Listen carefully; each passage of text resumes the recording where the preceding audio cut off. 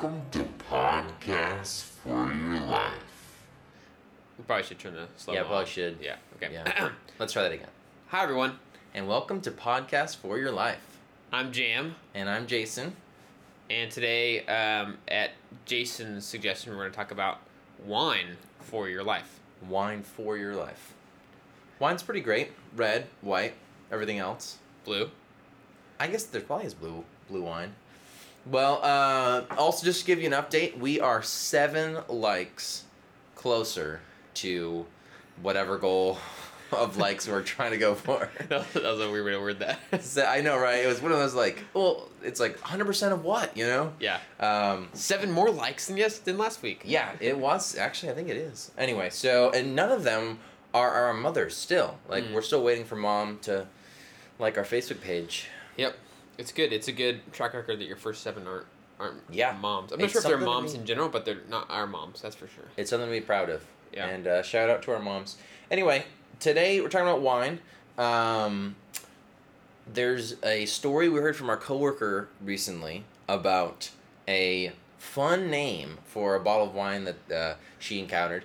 Basically, some dude brought a bottle of Josh wine to the party, and I don't know, just weird. Like, wow, who names a bottle of wine Josh? Like, this is a Josh brand of wine. Yeah, I thought it was super weird. I thought it seemed clear who their target audience was. Like, if the wine is named, the brand is Josh, they're targeting like the college bro kind of dude. They're like, it's like the guy who walks into the party and he's like, "Hey everyone, I brought some Josh," and everybody's like, "Whoa, no, he did it! He brought some Josh! Oh my god, I can't believe you. that's so cool of him." What? Or he's like, it's like on the snowboarding trip. He's like, "Guys, this is gonna be the best spring break trip ever, and I wanted to make it even a little bit better No, you didn't. by bringing a couple bottles of Josh." What's up with that? Oh, best spring break ever, 2017. We're underage. No, we don't endorse underage No, drinking. no, up here, they're so- overage. It takes the average college bro to take about 5 or 6 years for college, so most of them, yeah. Yeah. Define a college bro for me. Well, I didn't want to specifically target like fraternity dudes, but more like that fraternity stereotype, because not everybody's like Stereotype, that. yeah. Not everybody's like that, but the stereotype, you know. Right.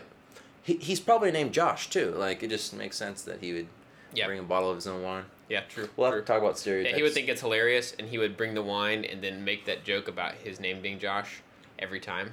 That's Right. kind of what that guy would do. Yeah, and it would fall flat most of the time, too. Well, I don't know. His friends like Chad and Zach would think it's funny. They would...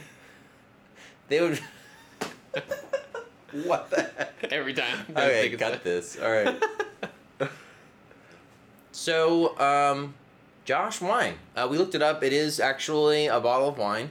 The label just says Josh, and it's like in this kind of script handwriting. It's real. It's not that expensive. It is, I guess, it's fully made by Josh Cellars. But still, like, it's not like Josh Smith Cellars. It's just Josh Cellars. So it just leaves us with a lot of questions wanting to be answered. Yeah. And also leaves some college images in our head. So full disclosure, I don't know anything about wine. Why not, Jam? Because I don't drink. And if I did, I probably wouldn't be like way into wine or anything.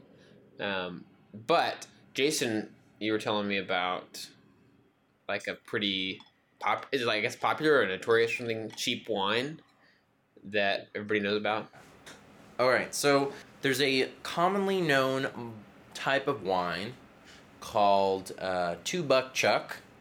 I've heard my dad say $3 Chuck, which I guess is like $2 Chuck for $3 or something. I don't know. But basically, I try to figure out like what's the origin of that name? Is that just like a common name for cheap wine or $2 wine or $3 wine for that matter? Or is there something else going on? And I found out that it's actually named after a brand of wine that places like Trader Joe's sells. Charles Shaw is the name of it. So at one point in time it was $2, and now it is known as $2 Chuck because it's $2. It's Chuck is a nickname for Charles, and that's how you get $2 Chuck. So basically, whenever you go out there and I guess they use that term, it refers to cheap wine, but It's just not like an actual Chuck wine unless it's like the Charles Shaw. The Charles Shaw. Like the Charles Shaw, yeah. So I mean, well, or any Charles. I guess they could have like a Charles Smith. Probably still be a $2 Chuck. did Charles Shaw coin like that brand or whatever? Did they coin the term I $2 don't Chuck, or know. you think it's like colloquial? I don't know. This podcast isn't for like full 100% accuracy with some of our facts. Well, yeah, you already knew about it before I did, so I just wasn't certain. That's but- another podcast. Yeah, so that makes total sense now. There you go. Go out into your neighborhoods and shop for Chuck. Hopefully it's $2. And now, if you're a big fan of cheap wine, you know who your hero is. The guy who started it all, Charles Shaw. Maybe Moment of silence. it was him. Raise your glasses.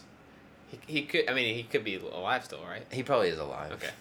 I'm just trying to figure out a way to pay him respects. Okay. So that's cheap wine. Let's talk about the most expensive wines in the world and how broke we are and we'll never be able to afford them. I mean, I really don't understand like expensive wine. To me, I'm like, if there's cheap wine, there's expensive wine. Is there really that much more like production costs and stuff going into expensive wine? Like, did they have to like grow the grapes in some super different way, or like it just doesn't make sense to me. Like our wine's grown in space or something like that. Like that might make sense because you have to like grow it in space. But in general, I don't see how it could be so drastically different to have like a $2 wine and like I don't even know how expensive it gets, but Well, it gets pretty expensive. There are probably like, there's a good amount of expensive wines in the world. And you can go to your store and get some like $200, $300 bottle wines. But let's talk about some of the top ones. And Okay. no, none of them were grown in outer space. okay. Unfortunately, that is yet to come.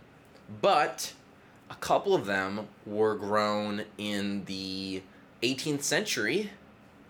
Apparently, Thomas Jefferson was a big fan of wineries Uh-huh. or winemaking. Yes. And so, two of the most expensive wines in the world were actually barreled by him or made by him or made at one of his vineyards.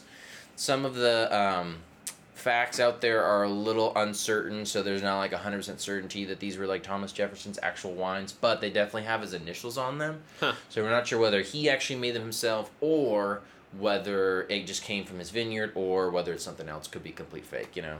So that's like one of the most expensive kinds is the ones that could be his. So Yep. Like how expensive? We're talking about $160,000 for a bottle. Oh my Of goodness. wine. So in that case, it's And not that's about, not even the most expensive one that he made. No way. So in that case, it's not really that it was more expensive to make wine. It's just that after being bottled, the value of that bottle of wine, since he's been dead and he's like famous founding father kind of guy. Yeah, kind of. So it's gone up in value because of that and because it's like a really rare limited resource. Probably when he was making wine, it probably was a $2 Chuck back then, but because he became the man he became, including the president of the United States, it's so expensive. Weird. Now, one of his wines from 1787, I think that it's called the Chateau Margaux. I think, if my French serves me right, which I know no French, but I think I can relatively pronounce bottles of wine. In 1787 is when it was created. It was authenticated to be part of his collection. So this was one of the ones that was like actual legit Thomas Jefferson's wine. Uh-huh. In the past 100 years, it was sold for $500,000 Yes. for one bottle. Okay. So this was like one of the most expensive bottles of wine. But plot twist, one night at dinner, whoever had the bottle of wine or whoever was in charge of it, a waiter knocked over the bottle of wine and splash, it broke, crashed, spilled everywhere. $500,000 down the toilet, just like that. Here's Is the that sad true? part. Is that Yeah, really true? This is really true, yeah. Oh my gosh. This is what's sad about this. Insurers, obviously a bottle of $500,000 worth of wine is insured, duh. Just like you would a house, for that matter. Seriously. I wonder what kind of insurance would be more expensive. So anyway, this bottle's insured, but the insurers only paid out $225,000 for it. Interesting. So the dude probably lost some money on it, unless he like bought it for cheap, sold it for high, or I don't know. But it's not sad. Just like that, you know. It just kind of talks to you about the brevity of life. That, you know, one day it's $500,000, the next minute it's on the carpet. I guess anything's like that, but that also really, to me, highlights the fact that something like that as a bottle of wine that's so easily ruined Can you believe it? should never be that expensive. Like, Never. There should be a cap on it to where at a certain point it's like actually too risky to buy it. It's like, hey, this is a liquid that could be spilled at any time, or the glass could break or whatever. So don't pay any more than this for it or whatever. I'm not afraid of like breaking a bottle of bourbon, but when you spend at least like $30 or $50 on something, it's like, well, I'm gonna try to take care of this, but if it breaks, like, it's kind of a lot of money for something that's just gonna be gonna be digested. Yeah, and like even if like, so there's a lot of things I love that none of them are wine, but I love coffee. I love kombucha. Can you imagine buying a $500,000 glass or cup of coffee? Yeah, no way. I mean, I don't even want to like pay like $40 for. There's like a cup of coffee that's amazing that you can get for like $40. And $40? That's even way too much for coffee. That's the only one I've. Sorry, I should say that's the only one that's crossed my path. Like I've had the opportunity to do that, and I did not do it. That's good.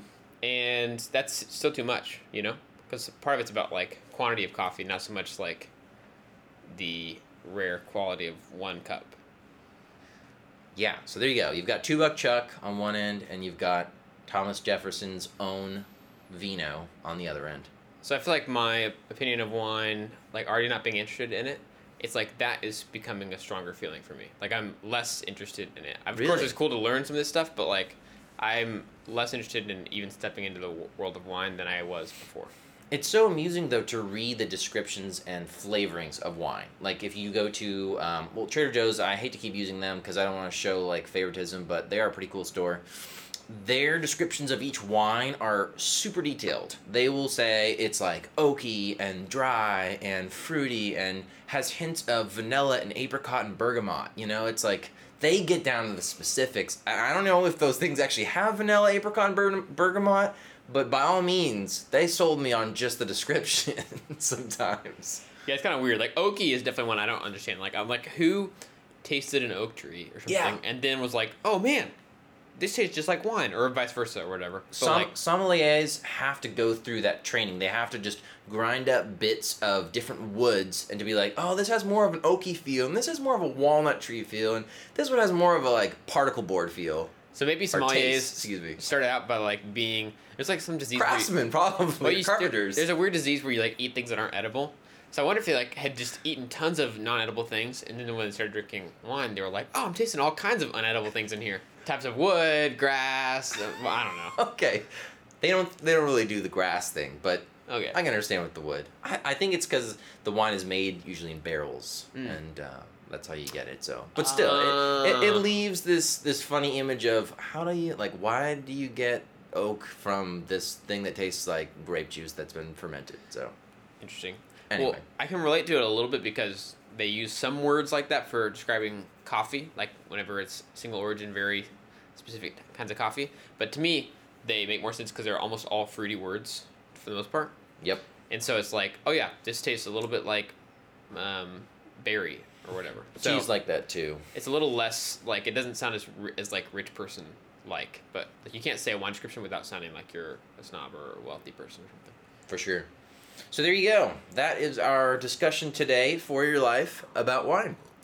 And if you ever have any topics that you want to send in, we've got 7 folks who are listening to what's going on these days. So all 7 of you could send us like a week's worth of things to talk about. And we would love to hear them and love to hear suggestions and hear your feedback too about how the show's going. Totally. And I think we've come to the consensus that wine is a little bit of a waste of time, so now we can move to a different topic. That's the moral of the story, that wine is a waste of time. And money. Is that really? No, wait, if it's $2 Chuck, though.